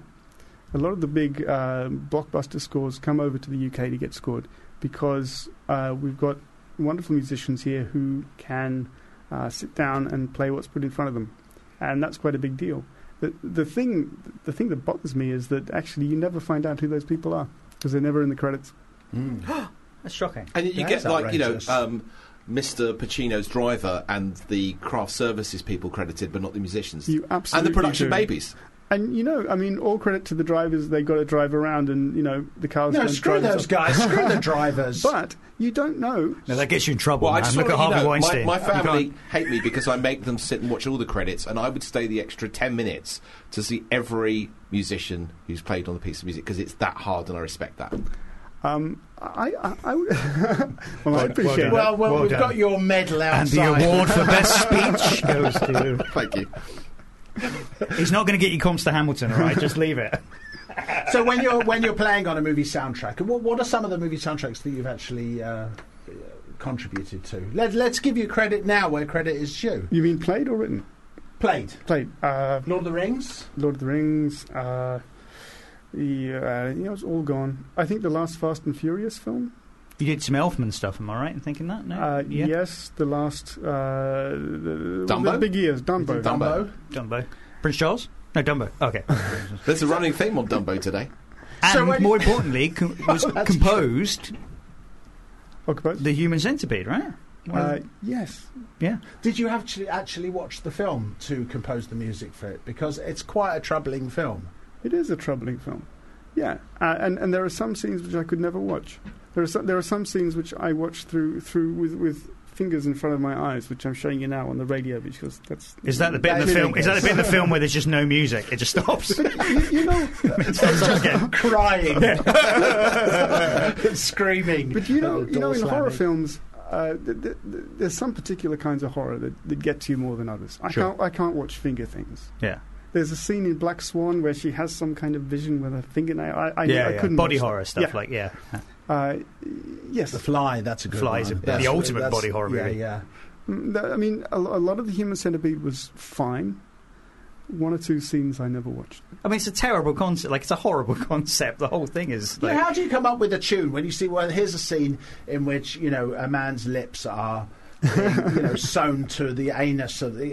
It's like, I've got such a beautiful tune for that. It's like, how do you come up with something that's appropriate for that? Chariots of Fire, right? Yeah. Just slip that. Luckily, they didn't want any tunes. They wanted one kind of painful noise that goes from the beginning to the end, and that we could give them. So did you just go? So it was like, oh, ouch. And a violin. But everything works with the Benny Hill music. But so what made you want to get into this particular sphere of being a musician? I mean, particularly film music. Was it growing up with great scores, some of which we play today? I think it was E.T. Really? I think it was probably E.T., which I would have been 4 or 5. And that was a particularly memorable film because I didn't know we were going. And my dad took me to the cinema, and that was, it was obviously too exciting a thing to actually be going to a film. And he told me he was buying tickets for the next day. And when we actually went into the cinema, I was so excited about that fact on its own that it was already one of the greatest things that I could imagine. And that music actually stuck with me. Bizarre. It is a great score. I mean, obviously you've got 4 or 5, but it really stuck with me. Everyone knows the main theme, but I play quite often the bicycle chase and the end credits theme. It's just amazing piece of music. It is. So it was that, probably. Follow-up question to that. When they go up in the air, why do they keep pedalling? Because they're shitting themselves. They're like, I'm 200 foot up in the air. Because it's E.T.'s mind powers or his alien powers that's got them, and yet they're pedalling away. Yeah, but that's furiously. showing faith in his powers. It's all about faith. That's what the movie's about, Marshall. Is it? Well, what's that got to do with pedalling? Well, if you stop pedalling, you don't believe in it. I don't know. I feel like that just sounds like bullshit to me. I mean, I asked an incredibly stupid question, but that doesn't seem like even close to the answer. I feel like the first time you take off and fly on a bike, you don't sort of experiment with what's keeping you up there. I wouldn't stop pedalling. Yeah. Just for safety. You wouldn't see me stop pedalling, mate. Not a chance. I would shit myself. When it went against the sun, you would see a lot more than just a trail. So you compose with a partner, Holic Spies. He's based in France. Yes. So how do you do that? Do you do different bits of music each? Do you do a note each? You kind of send it backwards and forwards? A little bit. We send it backwards and forwards, and sometimes he starts a cue if I feel like, if it seems like it's his kind of thing, a little bit more than mine. But we have the same system, and we could be working in the same office, except his happens to be in the wilderness in the middle of France, and mine happens to be in Wandsworth. Do you have similar voices musically, or is it clashing? I feel styles? Like it's not clashing. Maybe it's one stage, yes, because I mean he comes from a sort of DJ background and a producer, and he's got this incredible sort of imagination for sound, and I'm from where I'm from, but we're kind of a band. I mean, it's we both write music together, and it's music we wouldn't do on our own. So no, not really anymore. Okay. So Patrick, your chosen subject for the Vintage Geek Quiz is The Simpsons. Now, I do have a Simpsons chapter in my book, but I didn't. You've all got copies of the book, so I wasn't going to ask those. It's fine. So I got 3 new, very simple, because actually his questions were quite hard. So it's like let's go. But you know everything about film. I couldn't give you easy questions. No, I know when I got the answers in front of me for sure. Okay, so question 1. As finally revealed in the season 16 episode Homer and Ned's Hail Mary Pass, what is Comic Book Guy's real name? What is Comic Book Guy's real name? Comic Book Guy's real... Well, that's a question that would be really easy. If you knew the answer. Yeah. Does anybody know? Okay. I could give you the first name if that might help. Does anybody know it? I didn't even know we knew it. Is it something like John Smith? No, his first name is Jeff. First name, Jeff. Oh. Jeff Albertson. Jeff Albertson. Best question ever. I never, ever heard that ever. And now you have. It's not that I'm kicking myself and thinking, well, of course it's Jeff Albertson. Jeff Patrick, are you ever going to forget that now? I never will. I remember being so excited when he said his name in that episode. It was like, it was life-changing. Is it meant to mean something, or is it just a random name? It's just a random name. Oh, okay. Well, all names are random. But I thought it was supposed to be clever. Like, okay. But that's odd. Like, I mean... I'm sorry. That's just the answer. You just brought the mood down. I did. You just killed it. Right, let's move on. Okay, hold on. Tuesday Takeover with Marshall Julius on Fubar Radio. Yeah, shut up. It's my name. Okay? Right, question number 2. Paul and Linda McCartney agreed to guest star on the season 7 episode Lisa the Vegetarian on what condition? Was it that they plug her sausages? They sacrificed a horse? No? Okay. I have no idea, but how do you plug a sausage? With your banana fingers. Ask Ray Harryhausen. Actually, their condition for appearing on the show was that Lisa, who becomes a vegetarian in the episode, was that she would remain a vegetarian for the entire run of the show, that she wouldn't just go back to being a meat eater after. They can go back. They can go back. Linda's not paying attention now. They can go back on that. Condemning Lisa to meatless decades of meatlessness. Oh my God! Well, she's been 10 for 100 years, so there's worse things happening. That's for her. because she doesn't eat meat. Yeah, and she's in real life. She's a big champion of your book, Marshall. She is. Oh, she is. No, I love her. That was amazing. Nice segue. Yardley Smith. Yeah, she's great. She's done 2 quizzes already online. So I'm going to create a quiz about her for her to try and answer. So, we'll see. But apparently I ask questions that are impossible to answer, so she probably won't know anything about herself either. Okay, question number 3. Okay, who are Poonam, Sashi, Priya, Uma, Anup, Sandeep, Nabendu and Geet? Apu's kids. Yes, they are the Nahasapima Petalon octuplets. Yes.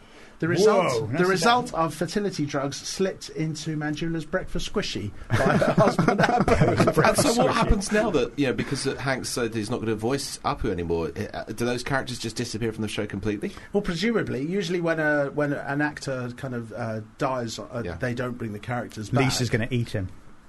That's going to be the payoff. So is there no Quickie Mart anymore? I haven't seen the last few episodes, so I haven't seen the last 15 years, so So I'm not sure, but I think that he's just made that decision now, which means that they've probably recorded. He said several episodes to go. I'm going to miss Apu. I miss him too. Well, Patrick, thank you very much for coming on and for plucking for us and for all your musical knowledge. Thank you very much. Let's give Patrick a round of applause. Thank you for having me. It's been brilliant. Now let's listen to some music.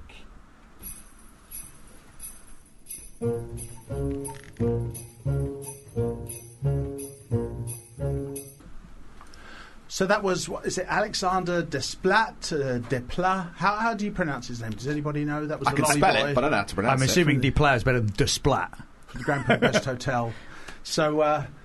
So yes, we got one quiz left, I think. Yeah, well, Marshall, listen. You've been asking us questions all day, and you are the quiz master. You've got a fantastic book called Vintage Geek. With 1,000 amazing questions, including 50 from noted celebrities from around the world. Like who? Like Mark Hamill. John Carpenter. Like me. Yes, that's the Sorry, worst question. You should have started with that one. I know. Let's now George Takei, John Carpenter. Did you say that? No. Okay. So it's now time to turn the high-powered finger of perception back in your own direction. How good are you? We're about to find out. So now I'm going to ask you 3 questions. Now, what was your chosen subject? See, I thought that we'd have run out of time by this, and I wouldn't have to. But I said Tales of Time Travel. Well, here we go. I've got 3. You asked me to do 5, but I've got 3, so I'm going to start now. Just hold on a second. Tuesday Takeover with Marshall Julius on Fubar Radio. Unbelievable. I'm afraid that's all we've got time for. Okay, so here goes. Now, listen, you're not allowed to answer with a button here. I'm not going to have that. Not sure Question about number that. 1 from the movie Planet of the Apes, one that's been very dear to us for many years. Whose theory of time travel is cited in the original movie, and in what other original Apes movie do we get to meet the scientist involved? I got no idea. Okay, no it's idea. Dr. Otto Hasslein, who believes the chimpanzee hero, Hey, fool. Cyril Cornelius, must be killed in Escape from the Planet of the Apes, played by Eric Braeden. Yeah. I honestly. Good old Eric Braeden. Question 2. Now, we've learnt something today. We've learnt that, actually, Ray Harryhausen should have made the time machine and not George Pell, and this question is about the 1960 time machine movie. She was here answering these questions. So here we go. We know that Rod Taylor played the pioneering time traveller, one H. George Wells in the movie. Yes. But what does the movie have in common with the classic TV show Mr. Ed that Dave Johns mentioned just before? And I'll give you enough time to think this through. Jesus They Christ. used to stick him with a pin to make him act. No, I'm going to sing the song while you think it over. That's the time you've got to Okay, what guess does Mr. Ed have in common with the time machine? Yeah. So, do you remember the theme? Yes. Can you sing it? I can sing that. I don't know the answer. Well, let's sing it together. Okay. Should we do it? Okay. A horse is a horse, of course, of course. And no one ever heard of a talking horse. Unless, of course, you know that horse is the famous Mr. Ed. Exactly. Time up now. What's the answer? Well, I was singing. The answer is the guy that does the voice for Mr. It's actually Alan Young. Alan Young played Wilbur Post in that show, which ran an incredible 6 seasons, and he's also All right, George's just best hang on a friend. second. Tuesday Takeover with Marshall Julius on Fubar Radio. Okay, so counts as let's just say, all right. So All right. And we're going to move over now, and it's also been mentioned, the answer's been mentioned tonight. So on the subject of H.G. Wells, Tonight? what does Herbert George and Captain James T. Kirk of the Starship Enterprise have in common? You must know this. If you don't get this, I don't know if we can talk. They have pickled lemons. And the answers have been given tonight by one of your guests already. what does Captain Kirk and H.G. Wells what do they have in common? Time travel? Yes, but it's that's not the answer. Both their toupees are made from Mr. Ed. They all have banana fingers. I'll give you a clue, because I'm being nice here. There's a director that's been involved with both those people. Nicholas Meyer directed... Give yourself a ping. That's right. Oh, He thank directed God. Time after time. My favourite time travel story. Exactly. He also saved the Star Trek franchise with Star Trek 2, Star Trek 4 and Star Trek 6. But let's stick with Star Trek Wrath of Khan for your bonus question. Bonus it all hangs question. on this. Bonus question. What is the best quote from Star Trek 2, The Wrath of Khan? Khan! Yeah, you got it. I mean, I would have given you the needs of the many outweigh whatever, but Khan it has to be. Well done, Marshall. Hey, see, that's me giving myself ticks, but that's very generous. And, I actually think that we have a little bit of time left. It's pointed out to me today that Boris Johnson looks like a Morlock from the Time Machine, and now I can't unsee it. No, I can't unsee it either. What a great movie that is. It is a great tremendous film. If you haven't seen it yet, listeners, please go and see it now. It's only been out 70 years, so Yeah. you should better catch it somewhere. So, okay, we have some Batman questions for you, Fraser, because we've got a few Fraser. minutes, and you think This you're is just going going to to be cruel, though.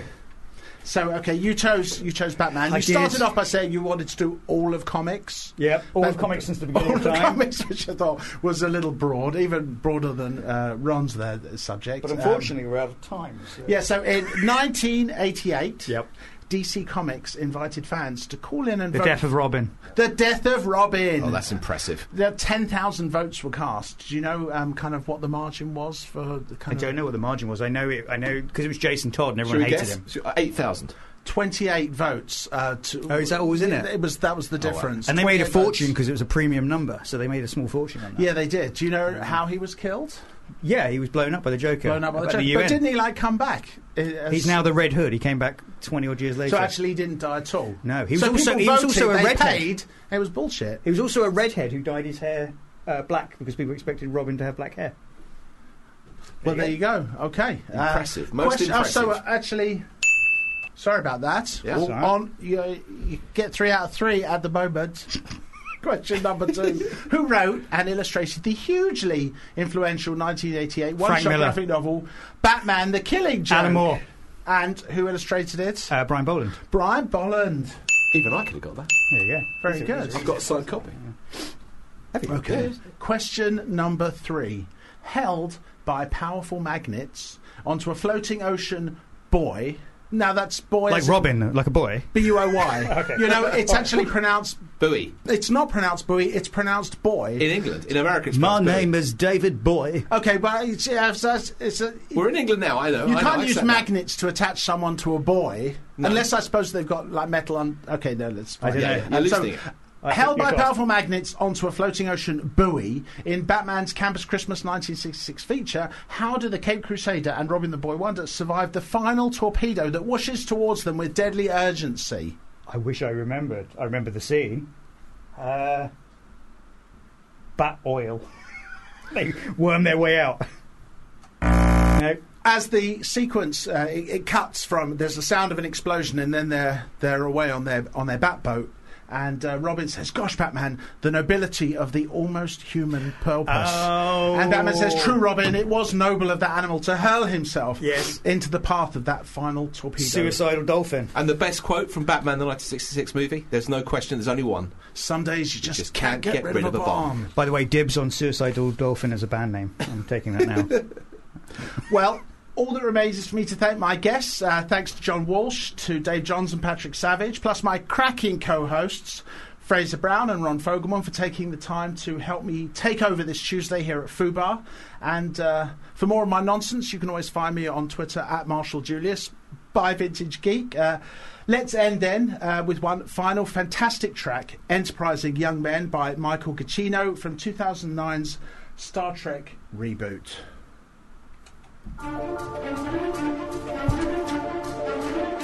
You've been listening to a Fubar Radio podcast. For more information, go to fubarradio.com.